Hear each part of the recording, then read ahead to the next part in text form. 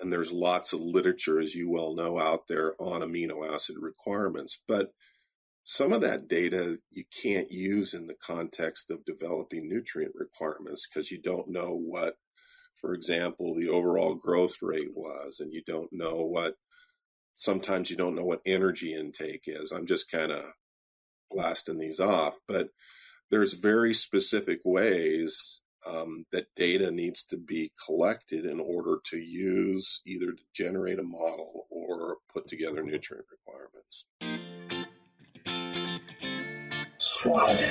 It's time for a new era of communication in the swine industry, one that you can get the latest updates while commuting or driving to farms. Here you will have the brightest minds of the global swine industry in your pocket. SwineIt Podcast is only possible with the support of forward-looking and innovative companies like Adiseo is a worldwide leader in animal nutrition, providing nutritional solutions and services which fuel predictable profits. AB Vista, new nutritional perspectives and novel enzyme applications to drive pig production. Genesis, the first power in genetics. Gestal, always one step ahead in swine feeding. Hello, everyone. I'm Laura Greiner, your host for today's SwineIt podcast. And with me today, I have Dr. Phil Miller, who is a professor in animal nutrition at the University of Nebraska. How are you today? I'm great. How are you doing, Laura? Good. Glad to have you on today. Well, thank you. Well, before we really jump into the topic at hand, some of our listening audience may not be familiar with you or your background. And so I'd like to take a moment and just have you do a little bit of a background about yourself. Sure. I'm here in the Animal Science Department at the University of Nebraska, which is in Lincoln campus. I've been here now for 32 years. Doesn't seem that long, but it's been 32 years. I've got a research and teaching appointment. My teaching is animal nutrition and feeding. I also teach a graduate level nutritional energetics class, which, kind of studies nutrition and energetics. And my research has been in swine nutrition. Early on, it was grow finish, amino acids, and energy. And then over time, it transitioned into sows and longevity. And now we're pretty committed to the gut health microbiome area. So that's my academic and research background here at UNL. I'm a native of California, and I did my graduate work at UC Davis.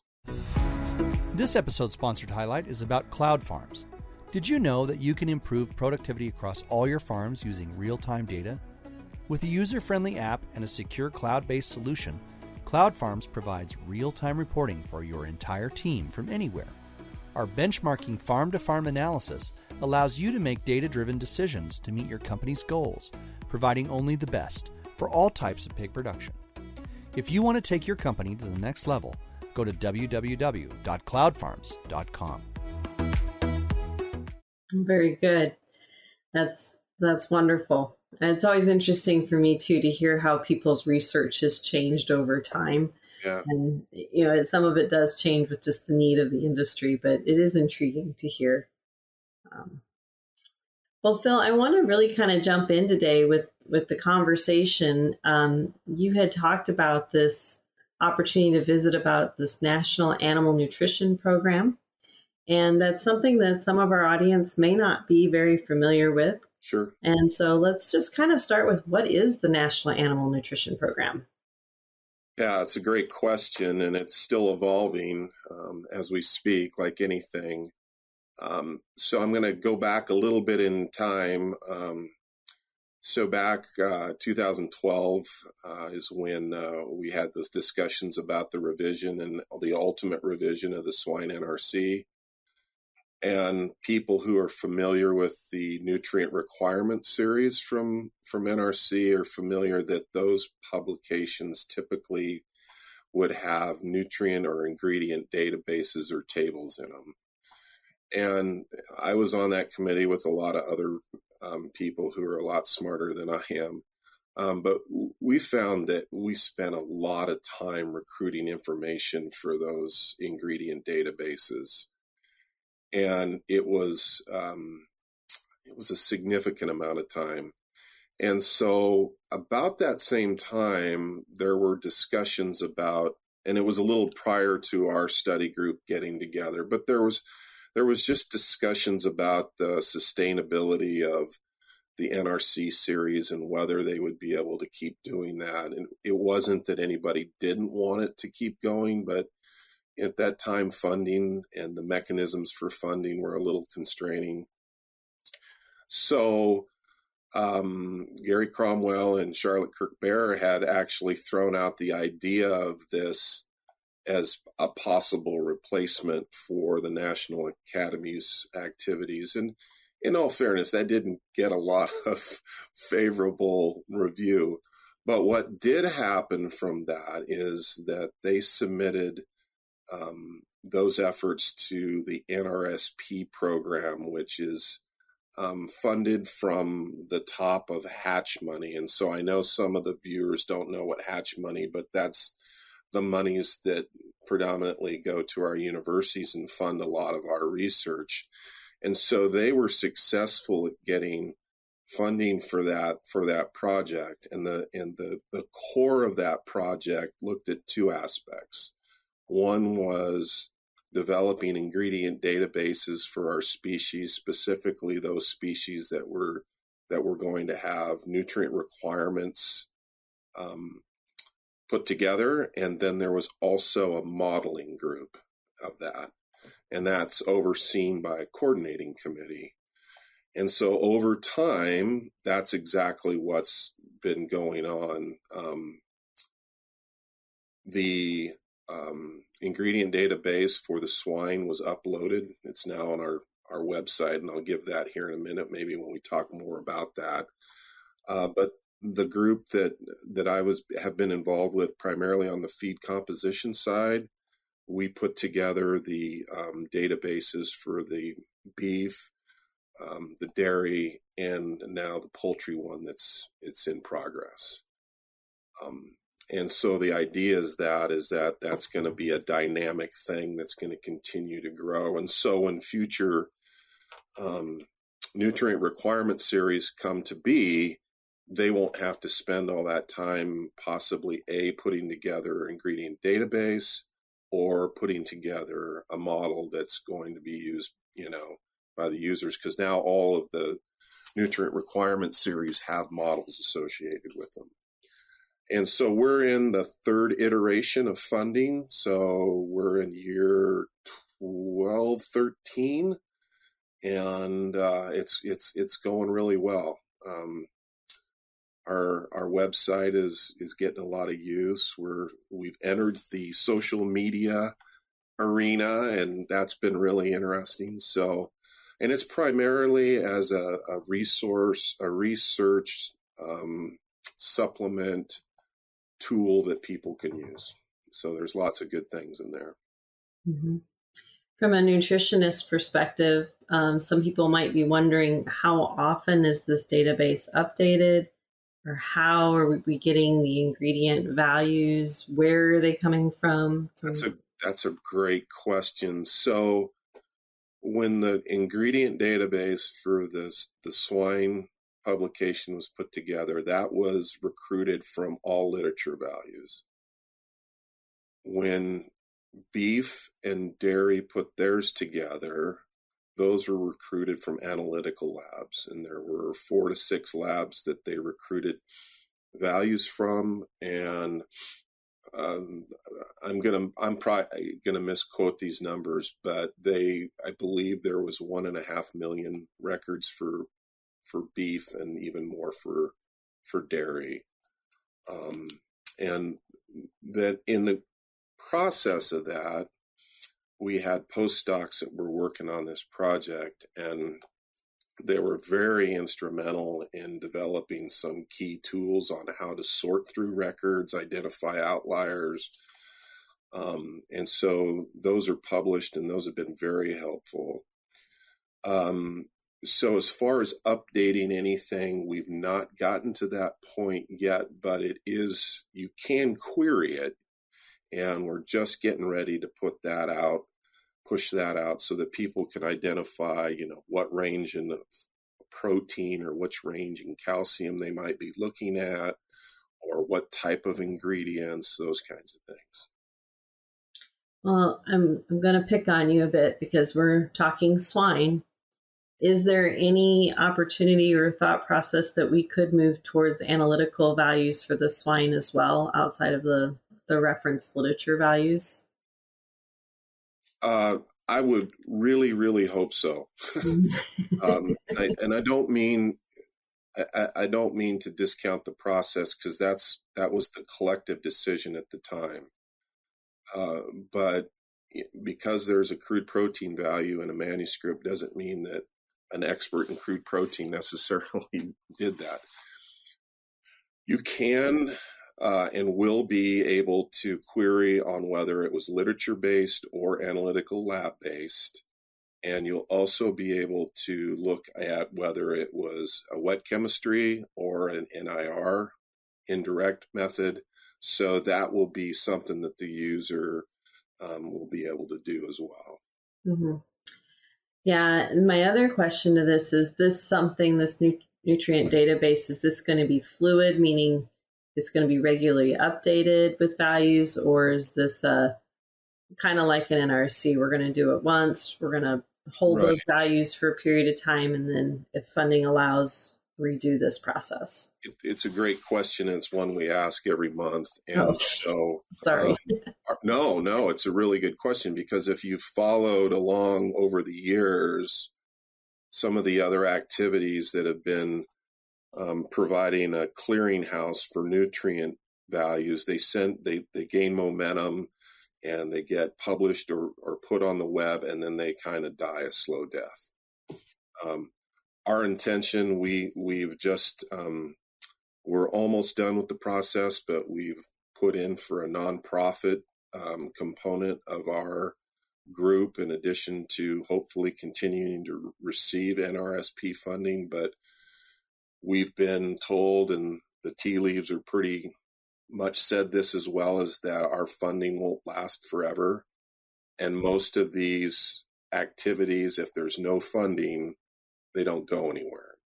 So we've put together a nonprofit 401c that's going to be implemented here shortly, and then we're hoping we can recruit sponsorship and funding from industry in order to keep everything up to date. So the idea is to continuously bring in new data, new concepts into the databases and on the modeling side as well. Mm-hmm. Yeah, I think that's where some of the value lies, at least in my interest, right? So even going through previously published peer-reviewed journal articles where a diet is published, it'd be interesting to be able to see how that diet shifts in dynamics, and being able to use values from time. It would be interesting. Right? It's certainly one of those conversations we have regularly. Maybe not everything was published in that manuscript in terms of all the amino acids. And so Absolutely. It'd be interesting, right, to go back and say, well, in the 90s, these were the values, and here it is. And we can do that some today, right, with our NRC getting published every 10 years. But we also see probably in the last 15 years that some of our ingredients have changed quite a bit, and we anticipate that they're going to be changing more here in the very near future, just for manufacturing and processing capability. Yeah, and regional differences and those kinds of things. We've had conversations, and people have brought that to our attention. Soybeans are a good example. Where are they grown? What's the historical data? We've been, people have offered us to provide that data for us. And we said we're very thankful for that. But at this point in time, we've got to be able to know what to do with it. Just having a big repository of data is not something that, it's desirable, but you have to be able to do something with it. So we want to be able to have all that in place before we start going to recruit or ask for a lot of data. But variation and year-to-year variation, that's really important, and that's something that we're really interested in being able to have in there. Mm-hmm. That would be exciting, right? That to me, that would be really interesting to look at those trends and patterns. But I'm that way. I like to look at those types of numbers. Well, and if, we've talked also about in the modeling group, the modeling committee has been talking about this as well, as just, on the diet formulation side. Can we dovetail something in a website that would provide some rudimentary ability to formulate diets, and not to replace any software that's out there, but, that's nice to be able to have your database and then import that into a feed formulation program as well. Swine It Podcast is only possible with the support of forward-looking and innovative companies like Evonik. We are sciencing the global food challenge. Healthy Farms by Bioverse, your manure management experts. Swine management to the next level. Cloudfarms.com. Zinpro, essential trace minerals, exceptional performance. Mm-hmm. Yep, we've seen that with some of our other fairly recent nutrition guides. When I say fairly recent, in the last 15 years. Now I'm going to stop for a moment, though, because you talk about modeling, and there might be people who are listening who don't know what you're referring to when you talk about modeling, right? Because modeling can mean many different things. So when you talk about modeling in the National Animal Nutrition Program, what does this modeling look like? Well, that's a really good question. And maybe just to back up a little bit, is that those who are familiar with the NRC, now we refer to them as the NASM Publications, National Academy of Science or in Engineering and Medicine. Since 1980, whatever, those publications have also had a model that'll generate nutrient requirements for the user based off of inputs. And that's been done for all the species, and swine was no exception. So in the latest version of the swine NRC, there is an available download model that, based off of user inputs, starting weight, ending weight, peak amount of protein accretion, those kind of variables can be put in, and it'll generate nutrient requirements. The values that are in the current NRC are generated from the model that was done, and there was a lot of behavior analysis going to the literature and seeing if model output predicted what was in the literature that we used to determine the requirements. So that's the context of what we were referring to in the NRC realm as a model. That goes a little bit deeper in terms of what the modeling group for NANAP has been working on. They're trying to develop cross-species platforms that can be used for poultry, swine, dairy, beef. And they're also very interested in getting animal performance data that can be used with those models. We talk a lot about amino acid requirements, for example. And there's lots of literature, as you well know, out there on amino acid requirements. But some of that data you can't use in the context of developing nutrient requirements, because you don't know what, for example, the overall growth rate was, and sometimes you don't know what energy intake is. I'm just kind of blasting these off, but there's very specific ways that data needs to be collected in order to use, either to generate a model or put together nutrient requirements. And so that's one of the things that the modeling committee has been working on, in addition to discussions about updating some of these models. Mm-hmm. Mm-hmm. That's interesting. Any thoughts of tying this into sustainability models and, taking the inputs from this and taking them out through the outputs of the animal beyond just growth? Absolutely. And one of the things that's really unique for this project is that we're fortunate to have administrative advisors who are experiment station directors and regional directors, and sustainability and how we can intertwine our efforts into that is something that's going to be very important as far as our future funding goes. So right now, I would say that the models that you see used for those that are already published don't have a big component. But Laura, I can tell you that anything that goes forward is going to have an emphasis in that area. Mm-hmm. Absolutely. So, absolutely. We hear more and more about it every day. Yeah. So I think, rightly so. Yeah, absolutely. And it would be unique, right, to be able to regionalize and say, well, this soybean meal has this amount of nitrogen or crude protein, and what does that look like in relationship to the animal and the outputs that come from it. And so, yeah, I think that would be a great opportunity for sure. Well, one of the other questions I should really ask for our audience who's listening is, where can we find this if they're interested in this program? It can be found at Animal Nutrition, all one word, .org. And that'll take you to the website, and it'll go through all components that are included there. It will ask for individuals to register. It's very simple. It'll take 10 seconds.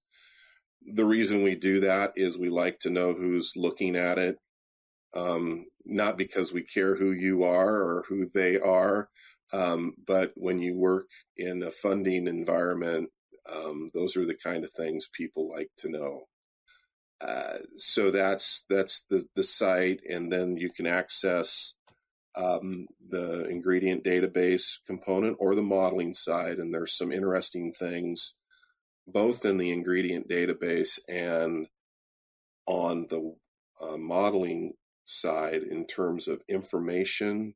So, for example, Ryan Dilger is the chair of the feed composition committee now, and their committee has put together a number of educational informational items. So for example, one's on dry matter. I mean, dry matter is something that we all strive to be able to teach and learn, and it's one of the most difficult things that we deal with on a day-to-day basis, right? I mean, if you can describe dry matter to somebody, you're better than I am.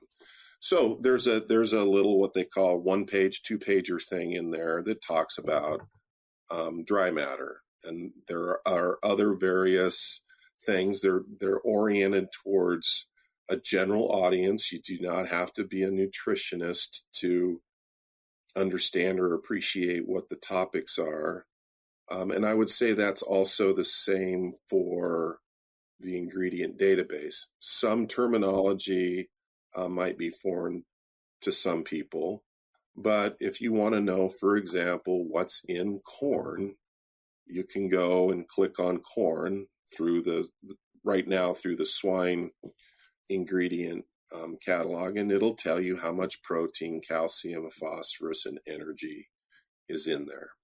And so one of the things I've done here at Link, or I'm in the process of doing, is just generating some assignments for students in the nutrition class to learn more about ingredient composition, because as we, going down the line now, people don't know as much about ingredient composition because they're not necessarily out working with those ingredients.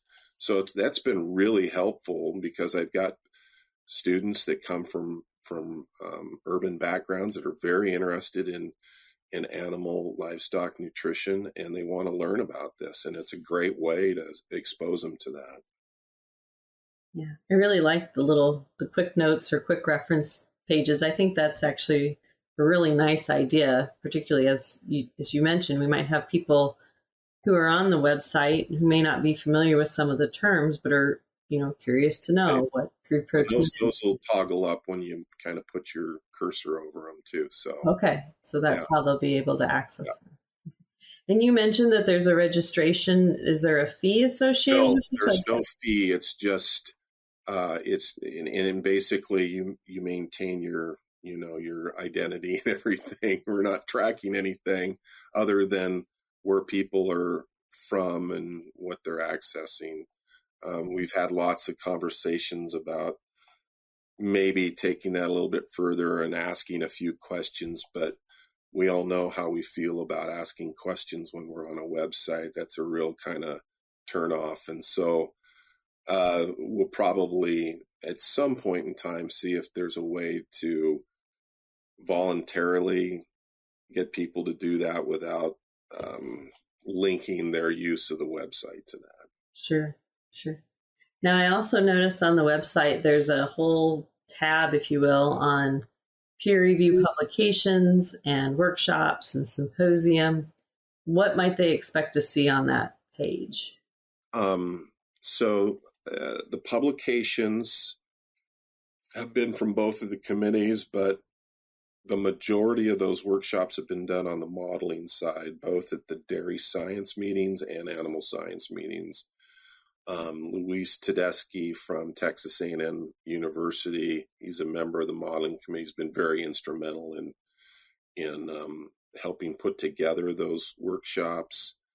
The proceedings from those workshops have been published. I'm an editor for the journal. I just got notification that they're soliciting the papers from this last summer's workshop. The feed ingredient database had a symposium, and I think it was it the 2019 meeting in Austin? I lose track with COVID and everything. Does that sound right? I think so. We had one where we brought people in and talked about non-traditional feed ingredients, those things. That's published and that's linked in there as well. There's data access. What was the other part you asked about initially? Peer review publications, symposia. Yeah, I think those. And those are all linked there. And then I believe you can go, there's access to a YouTube channel and or some presentations. I gave a presentation at ASAS this summer regarding NAP and the future of nutrient requirement series.